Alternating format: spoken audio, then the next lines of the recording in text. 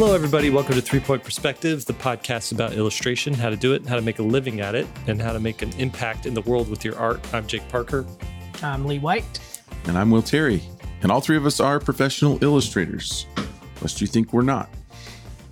We've all illustrated for every major publisher in the business. We've published together somewhere around 1,000, 10,000 books, and we've all taught illustration at the university level. Yep. Each week we take questions from you, our trusty listener, and we argue about it. Sometimes we agree about it, but each time you're going to learn something brand spanking new. If this is your first time listening to this podcast, we haven't published 1,000 to 10,000 books. I just here's what it is. I don't know how many we've done, and every It's time it's in the hundreds with each of us. Yeah. I mean, it's into the hundreds. I mean, all of us combined. Combined. Yes, I haven't personally published 100. Yeah. No. Okay, so let's answer some questions today, shall we? First question comes from Kevin, and it's titled "Managing Work and Social Media When a Piece Takes a Very Long Time to Do." So he says, I do a lot of pointillism and stippling in my traditional work, and if you guys have ever tried that, it is time consuming. It really, my kid is in art class in 7th grade now, and one of his assignments was to do a stippling thing, and he's just like, I never want to do another dot of ink again.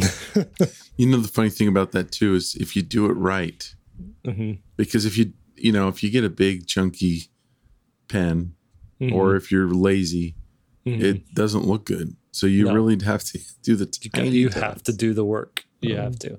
Anyways, Kevin does pointillism and stippling, usually with markers or oils. And my issue is that a single painting or piece will take weeks or often longer than a month to complete. I don't know how to start off on the right foot building a following with my current pace.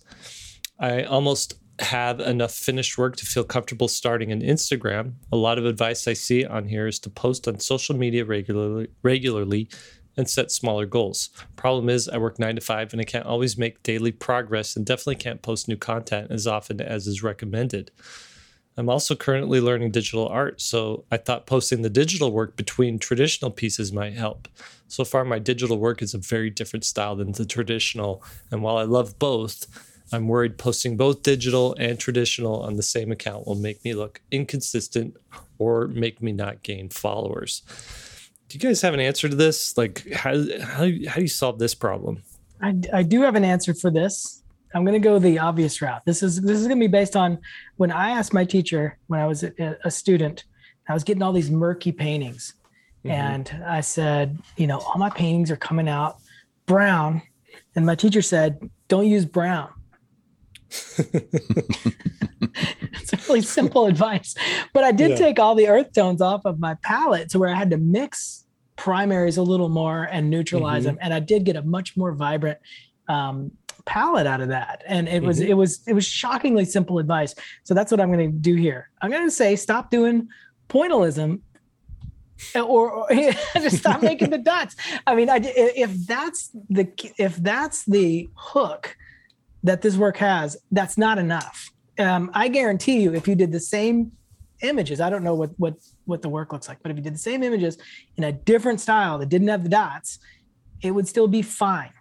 I don't think anybody's going to be like, no, I'm not going to hire him unless he does the dots. And so you may be putting too much focus on the dots for the market you're going for. Now, the other advice I'll give them is the opposite of that if you have to do the dots and the dots are really you have to do the maybe it's not a commercial illustration path, but maybe it's a fine art path. I mean, if you look to Chuck Close, who just passed away this week, a fantastic realist, pointillist kind of painter. He was I don't think he always did the dots. He became handicapped later in his life, but he was doing these huge canvases. Do you guys ever see his canvas thing? So he was in a wheelchair, and he had a full room size thing that would move the canvas around, and he would stay in a stationary spot.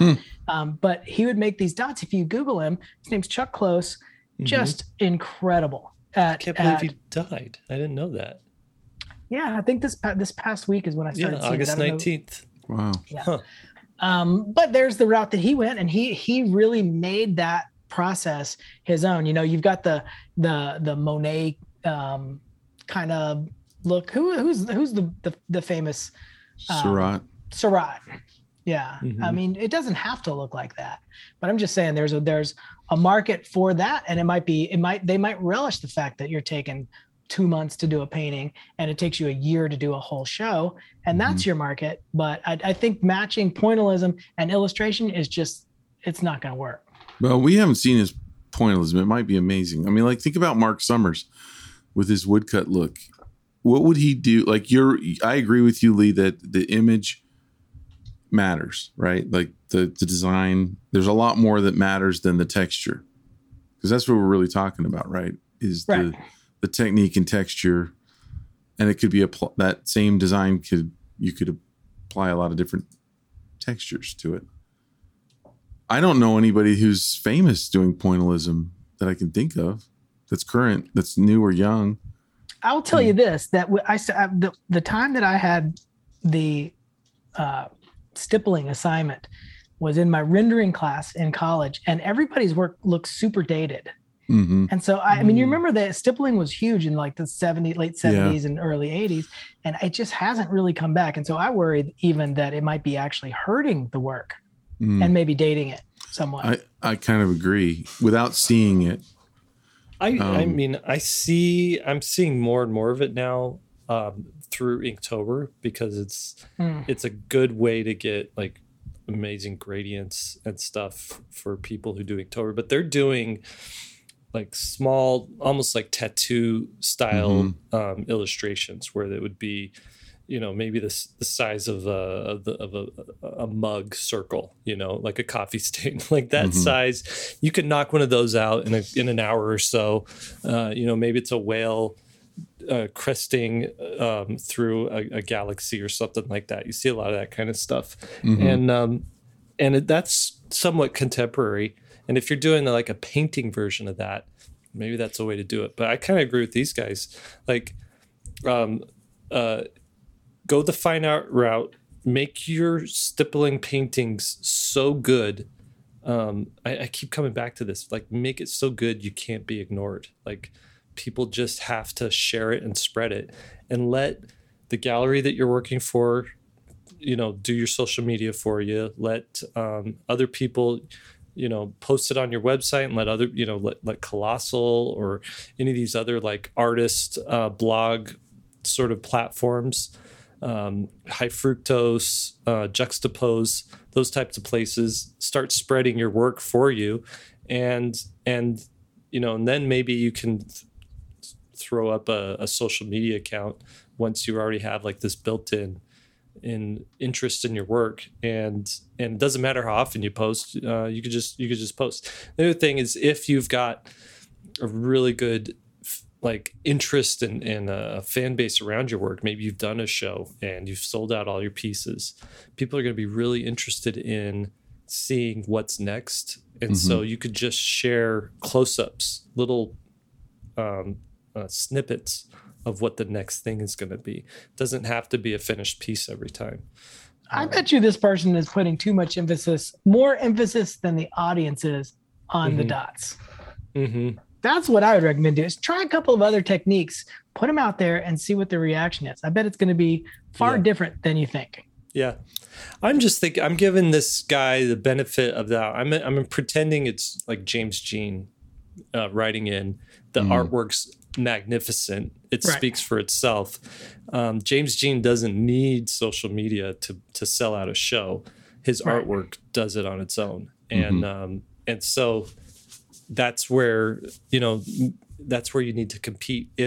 And his pieces take a long time to do too. Like, he's very prolific, but he maybe does 20 pieces a year, right? Every 2 weeks or something like that. Incredibly fast. I mean, I guarantee you, if they're taking him that long, there's the payoff. Whereas this, I almost see like somebody like, I want to go jogging, but I've tied my legs together, and I'm I'm having trouble getting some good times. Yeah.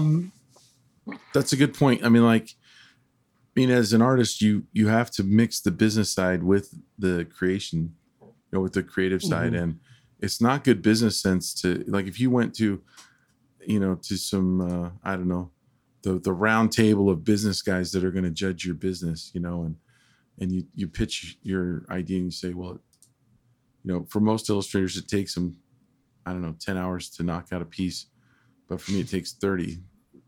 They're all going to look at you and go, you need to speed up your process, right? Just from a business standpoint. But, like if there was Shark Tank for artists, what would your pitch be? Right. It takes me 4 times as long as the next guy. What do you think? Yeah. Is your artwork, if it takes 4 times as long, maybe your artwork needs to be 10 times as better, Yeah. If the payoff is there for the time, no problem. Yeah. So what if you guys like I have 2 styles, Jake, you have like 4 styles that you can work in that I know of, probably a few more that are hidden somewhere. And Secret. Lee, you pretty much work in one style, right? He's got his more Antonio Blanco fine art thing going. That's true. I got the painterly stuff, and that's all painterly. What are you talking about? Yeah, but some is clumsy children's painterly. The other is clumsy adult painterly. I don't want to just reduce you down to some simple painter, but really that's what you are, right? For my commercial work now, at a time I was working in, concept art and doing a lot of architecture stuff that was very realistic and perspective based, and then also the children's style. But yeah, it's all kind of pointed to this style that I have now. So the point I'm getting at is, if you're starting out, like I didn't have 2 styles until much later on in my career. And the general, what he's getting to in this, or what she's getting to, Carissa. No, this is Kevin. That's Kevin. What he's getting to in this question is, am I going to mess up by having 2 different styles on my Instagram? In a perfect world, it's better to have one style when you're starting out, right? Yeah. So that's a general.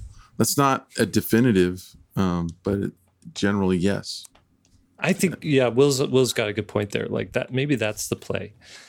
Digital art can be created fast. You can do multiple pieces in a much shorter amount of time than anything traditional.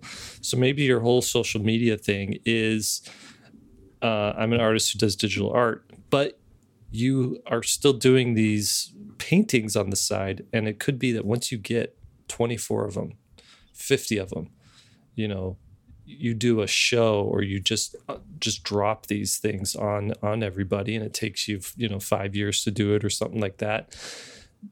That's going to have impact, and that's going to have weight to it than doing a little bit of this and then switching up and doing that, then coming back and doing a little of this and switching up and dripping it out. I think. Yeah. All right. It's hard to know for sure. It is. It's hard to know. I wish we could see the artwork there. Mm-hmm. Did you notice we that episode where we kind of broke down that portfolio? The woman sent us a link to the portfolio, and we kind of did a critique without actually showing the artwork to everybody. The comments on YouTube on that were like, "Oh my gosh, do this to me, please, please rip my portfolio apart. I want." So if you're listening and you send in a question that deals with your work, send a link to it. Mm-hmm. That's a good idea. And also, and give us permission. Say you can talk about it on the podcast. Yeah, you could. You can show it and talk it. I want to add one more thing for Kevin's real quick, and this is just based on hearing a bunch of students go through this process of the question that he's asking. Never fails that they come in and they're like, "Oh man, you're not going to like this one," and I'll be like, "Why not?" And they're like, "I just changed my style up completely," and then I look at it and it's like, "No, it looks exactly like what you do." Right. And that happens over and over again. Rarely have I seen a student where the style change is enough to throw me, where I'm like, whoa, you seem like 2 different people. And so these things might not look as different as he thinks either. You know what I mean? You kind of come through no matter what you do. That's true. That's a good point. All right. Carissa says, frustration in the early stages of art making. Hi, I'm a longtime listener and I love the podcast. I always hear Lee mentioning how he loves the blank page part of the art process and how he loves doing different explorations. But for me, I feel the opposite. Whenever I start out doing a project and doing sketches, all I can see is, nope, that's wrong. Nope, that doesn't work, etc.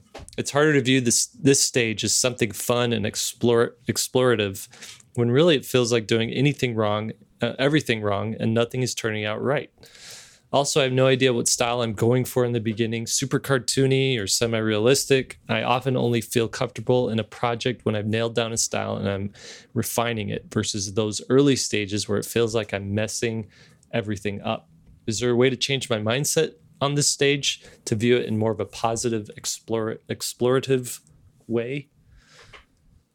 I think I know my answer on this is that it's not a good answer, but it's just that she hasn't done enough work to get into a groove of, like, when I approach a project, and this has been for years now, I know it's going to fit into my style.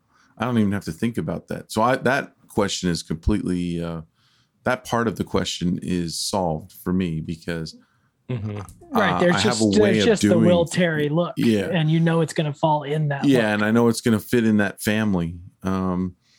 Is there still and actually that is this what she's describing, this early process is one of my favorite parts of it, and it didn't used to be. And so I feel what she's saying because I remember being in school and I'm wondering, like, you know, how much has she done? Because I had this when I was in school, for sure. It was daunting. It was scary. I had no idea what I was going to come up with. I had no idea what, like she says, is it super cartoony or semi-realistic? There were so many questions that it was impossible to start because, you know, and really what I would do at that point, that was in my try to find an illustration where someone else solved something similar and pretty much use that as a template to not a design template, but as a stylistic template, right? To kind of go, okay, I'm going to go for this kind of look because I have no idea what I'm doing. Yeah. I think go ahead, Lee. Go ahead. I'll give you the real advice here. Will's answer is terrible there. It was a starter answer, so that it was just a primer. You just setting up the shot. The deal is with working this way is understanding what you're trying to accomplish at the different stages. And so the first step, I mean, I do remember what, like Will was saying, I remember that too, when I would get an assignment and I wasn't comfortable with all this stuff. And I just remember feeling uncomfortable until I finally got something that was going to work for the project. And then I'd be like, okay, that sucked, you know, and once you got the image that you're going to paint, you're like, okay, I can move forward. It's not a very good way to go through it. And it was because I didn't really know what I was trying to accomplish at each stage. So it sounds like you don't have your style totally down. So that could become stage one, where you're not trying to solve the image yet. You're trying to just figure out which look is going to be best for this project. And so you're not trying to solve the image yet. You're not trying to come up with a finished image. You're just trying to do the research on, is it going to be super cartoony or is it going to be semi-realistic? I would view this stage as you might not even have to draw anything. You get enough. That's when I would go do some research. I'd go to Pinterest and say, you know, which one would benefit this project the most? So let's just say you landed on semi-realistic. Well, now you've knocked that problem out of the way. Now you're sitting down with the blank page and you know it's going to be semi-realistic. So now you have your style kind of locked in. The first step is just to literally start. And it's what I call the process of failing forward. And so that's what every drawing that you do at this stage should be a failure. And it should push you in the direction that will eventually become the right one. And it's a really important shift in your mindset because you're not trying to get the perfect drawing. You're just trying to get a drawing that's going to say, I like this part of it. I don't like this part of it. Well, let me try another one. Okay, now I like this part of it, but this doesn't work over here. And you're just constantly, again, failing forward. If you go to, I use skateboarding a lot because I used to be a skateboarder, but if you go to a skate park and watch people learning a trick, they are falling every time until they get it right. And they're not, and if you didn't like that part of it, it would just be such an unenjoyable experience because the majority of the experience is that failure. until they land the trick. Mm-hmm. And I view our sketching process as being the same thing. Is you're just trying to figure out sometimes what doesn't work. I mean, I was talking earlier in the podcast we recorded earlier that I've done 30 or 40 sketches of this one tarot card. I haven't nailed it. It doesn't freak me out because I will find it. I know it's there. But I haven't got it yet. And so, but it's just a process of eliminating what doesn't work and knowing that feeling is going to be there. It takes away all the pressure and knowing that you will eventually get there. And that's part is kind of what Will was saying, is that takes a little bit of experience to know you'll land on something pretty good if you do enough drawings. Carissa, do exactly what Lee said and copy my answer and repackage it as your own.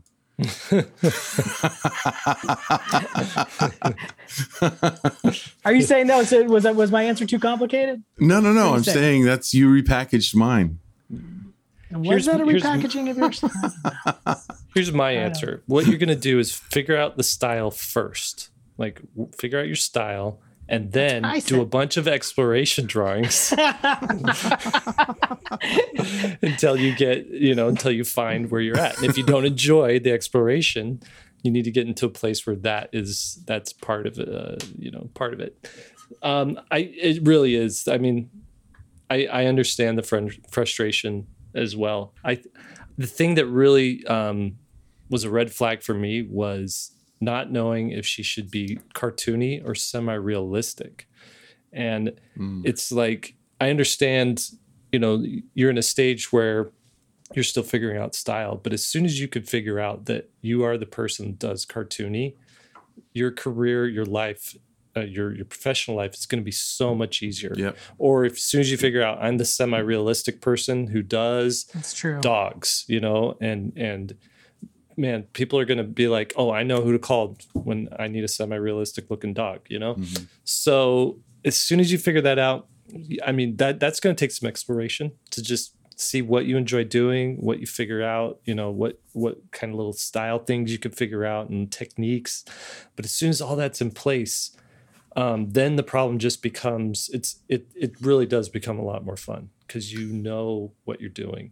I will say this too, that when I noticed when I was a student, and I've noticed it from all the students I've taught too, that a lot of times people, when they have a sketchbook or they're doing early exploration things, that there's a focus on wanting it to look good. I remember people's sketchbooks. There was a huge emphasis when I was in school of people drawing really good stuff in their sketchbooks. And it was always this kind of disconnect for me because I'm thinking, if I'm trying to solve this problem, it's coming out ugly.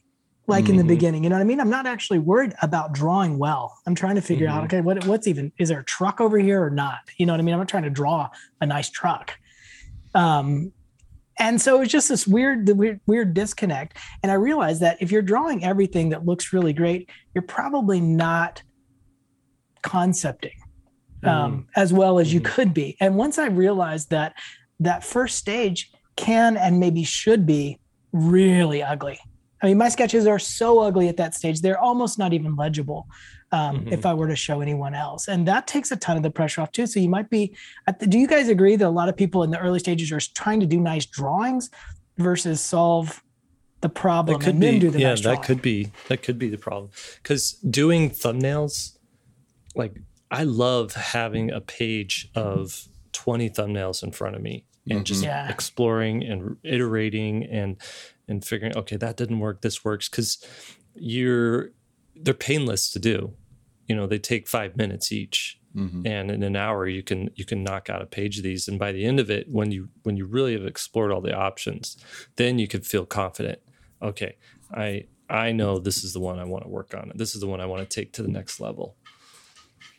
Well, we're in that stage where one, I never thought I would get to where I am. I remember, I remember being in school going, I'm pretty sure I won't make it as a freelance illustrator, but it's at least fun being in school right now and pretending that this is going to be my career. You know what I mean? Yeah. I remember that. And I also remember not being able to design a piece that was successful. But when I did have a successful piece, it happened by accident, or it happened with a lot of help from the teacher. And then that carried on for the next probably 5 to 10 years. where I would have after school, where if I ever did a portfolio piece, well, first off, my portfolio pieces were my best pieces that I did to work on my own in the next 5 to 10 year period after school. And my client work was the worst work that I did, which is horrible. It's horrifying to admit that, that my client work was the stuff I didn't want people to see. And what it really meant was I had the wrong clients. And I'm not blaming them. I was taking on projects that I didn't like. So I couldn't really be successful with them because I didn't like what I was being asked to do. And I didn't have a feel for it. And I was doing a lot of editorial work, a lot of conceptual work. You know, in animation, it's called concept work, but back in the day, we called that conceptual. And two very different things in a way. But anyway, I got to a point maybe 15 years in where it was cause and effect. If I set out to make a great painting, for me, you know, I could do it every time. And man, was that it was a game changer. And it was I'm trying to think of the right word. It was a relief though, you know, because it was like not wasted time. Like the worst pain for me as an artist was getting an idea in my head on how great this piece was going to be. And then, you know, my what I came up with doesn't live up to that at all. I know it, and I'm trying to convince myself that it's good. You know, and then I asked my wife or asked somebody, you know, what do you think about this? And then they confirm, and they say, well, it's not your best piece. And then it's like, damn it, you know, and you know, and I get so frustrated with that. Like, how did I did like coming, like the transition from coming from that to being able to do one good every time. And there was still a sour one every now and then. That was probably the most frustrating. Like, how did I do another sour one? Right. I thought I had this thing figured out. So it's a long process. And I feel her question here, you know, but to me, it's just, you just haven't done enough yet. You just really, you could look at it this way. Everyone has a certain number of paintings in them that they have to get out before they can not have to deal with this problem right here. So whatever that number is, for some, it's more than others. Right. For me, it was, any sort of thing. If you've done any sort of thing, like learning an instrument or learning a sport, or even just like a relationship with someone, there's always like this growth period where there's just pains, right? Like, how I remember running, I could only do a mile or 2 miles, and it was painful the whole time. And I'm like, how can anybody? I knew this guy who did 5 miles every day religiously. And I'm like, how can his body even perform that? Like, how is that even possible? And, you know, now I'm able to do that because I've just been running enough that my body's conditioned to it. And it's the same thing with this art thing, you know, it's learning a piano, learning an instrument, any of those things. You just have to like do it a ton, get those hours in, get that experience. And but you can't, but it comes with the hours, and then it also it comes with the expectation of which phase you're in, you know, and being okay with like, I'm going to suck in these first ones and I'm all right with that. And here's the thing that I'm trying to solve, like going in with an actual plan of what you're trying to solve while you're drawing will actually make it a lot more enjoyable. You know, I don't know if this is a non sequitur or not, but it kind of applies. I used to run a figure drawing workshop at my school. And I noticed like one Friday night where everybody's drawing, the drawings look so boring. The students look just bored and the drawings were uninteresting. And I stopped the class and I said, you guys need to figure out what you're trying to do. What are you going for before you actually draw? Like the model will just take the pose and they just start drawing. It's almost like they're just so lazy about it. And we broke down like 3 or 4 different things you can be studying. When the figure's up there, some people are working on anatomy. Well, then work on the anatomy. That drawing is going to look a lot different than somebody who's looking on working on construction, those drawings might be boxy and you're like trying to piece together these boxes that are oriented in different ways or proportion. Maybe you're working on just light and shadow, basically value. And then you're going to be mapping your shadows, not so worried about anatomy and construction. Gesture and all that. Yeah, maybe you're just working on gesture. And so it's real free and flowing. You're not so worried about getting the exact proportions right with that. And so all those drawings look so different. And then so once we wrote them down on the board and I did examples of each one of those things, like here's what it could look like. Oh my God, everybody's drawings, everybody was doing different stuff and they knew what they were supposed to be doing. I'm working on gesture. I'm trying to get a likeness. I'm working on light and shadow. And man, the drawings came to life. Yeah. And That's cool. That's cool. There's a skill that we're all using, I think, at different times. When you get to a certain point, you might call it visualization, but there are a lot of paintings that I do now where I can actually see it before I even start to draw at all.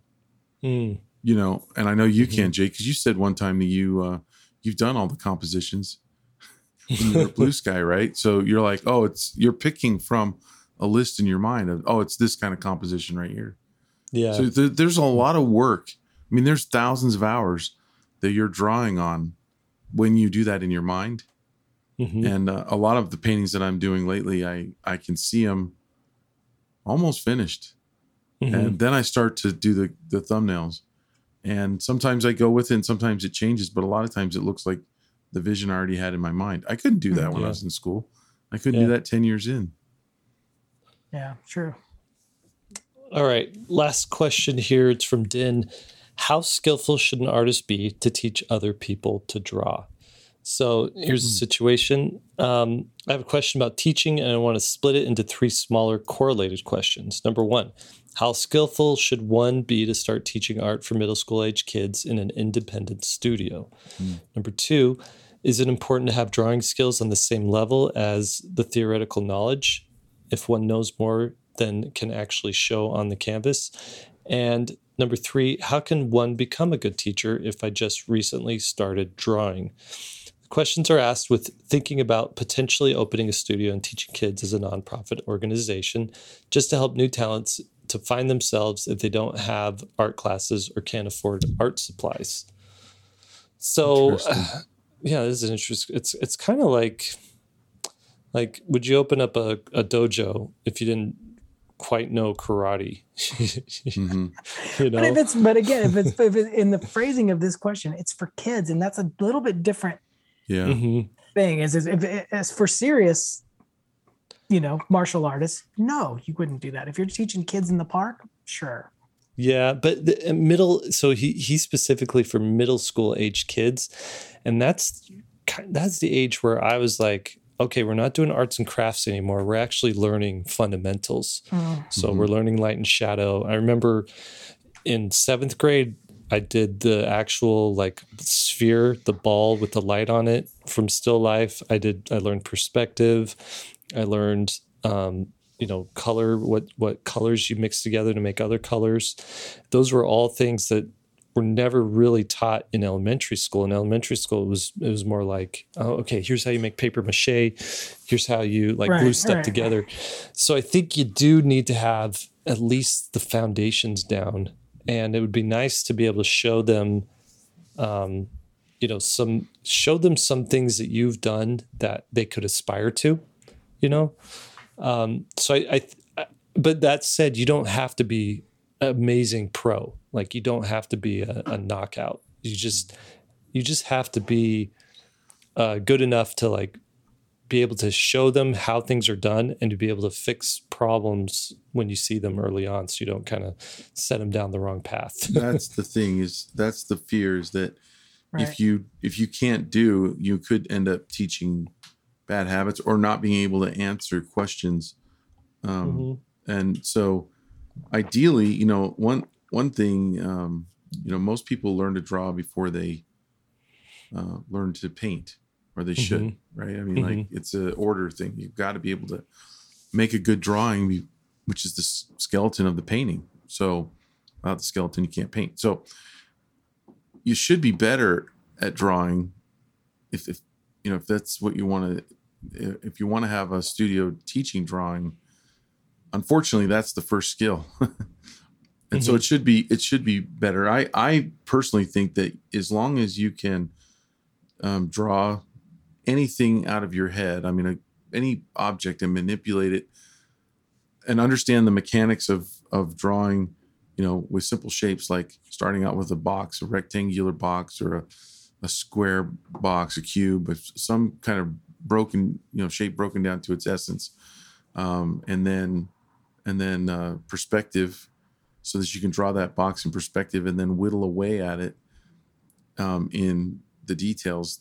Those are really the mechanics that you need to be able to have to start teaching drawing. Those, and unless you're only going to do mostly observational drawing, and then then the idea of proportion comes in, of being able to really, I mean, if you're there's an interesting note in this email that I keep coming back to that says, what do you do?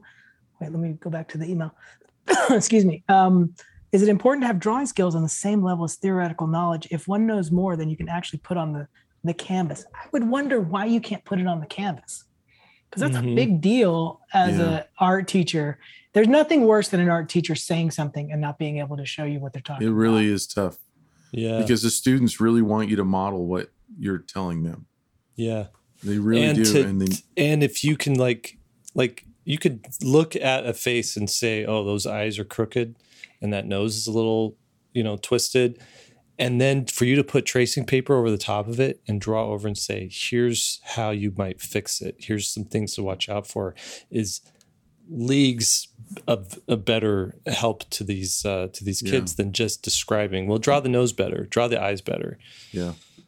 Let me give you another example. I taught an oil painting class at UVU 6 years ago. And I'm not an oil painter. I can do it, but I'm not an oil painter. And, I took over for a teacher who really can paint in oils really well. Two of them, Don Sigmiller and Perry Stewart. You could, run circles around me in oil paint. You think the students knew they were getting a lesser teacher in me? Absolutely. Yep, they did. Yeah. And I'm glad to be out of that, because it's not my forte, and so now, I mean, that is the college level, and this is like, hey, I'm just offering free things after school. But that said, I mean, kids are smarter than you think. They know what's up, and you might be able to sort of get them a little bit of the way, but maybe it's not enough. I don't know if you can't draw, I don't know how, if you can't draw, I don't know how you can teach it.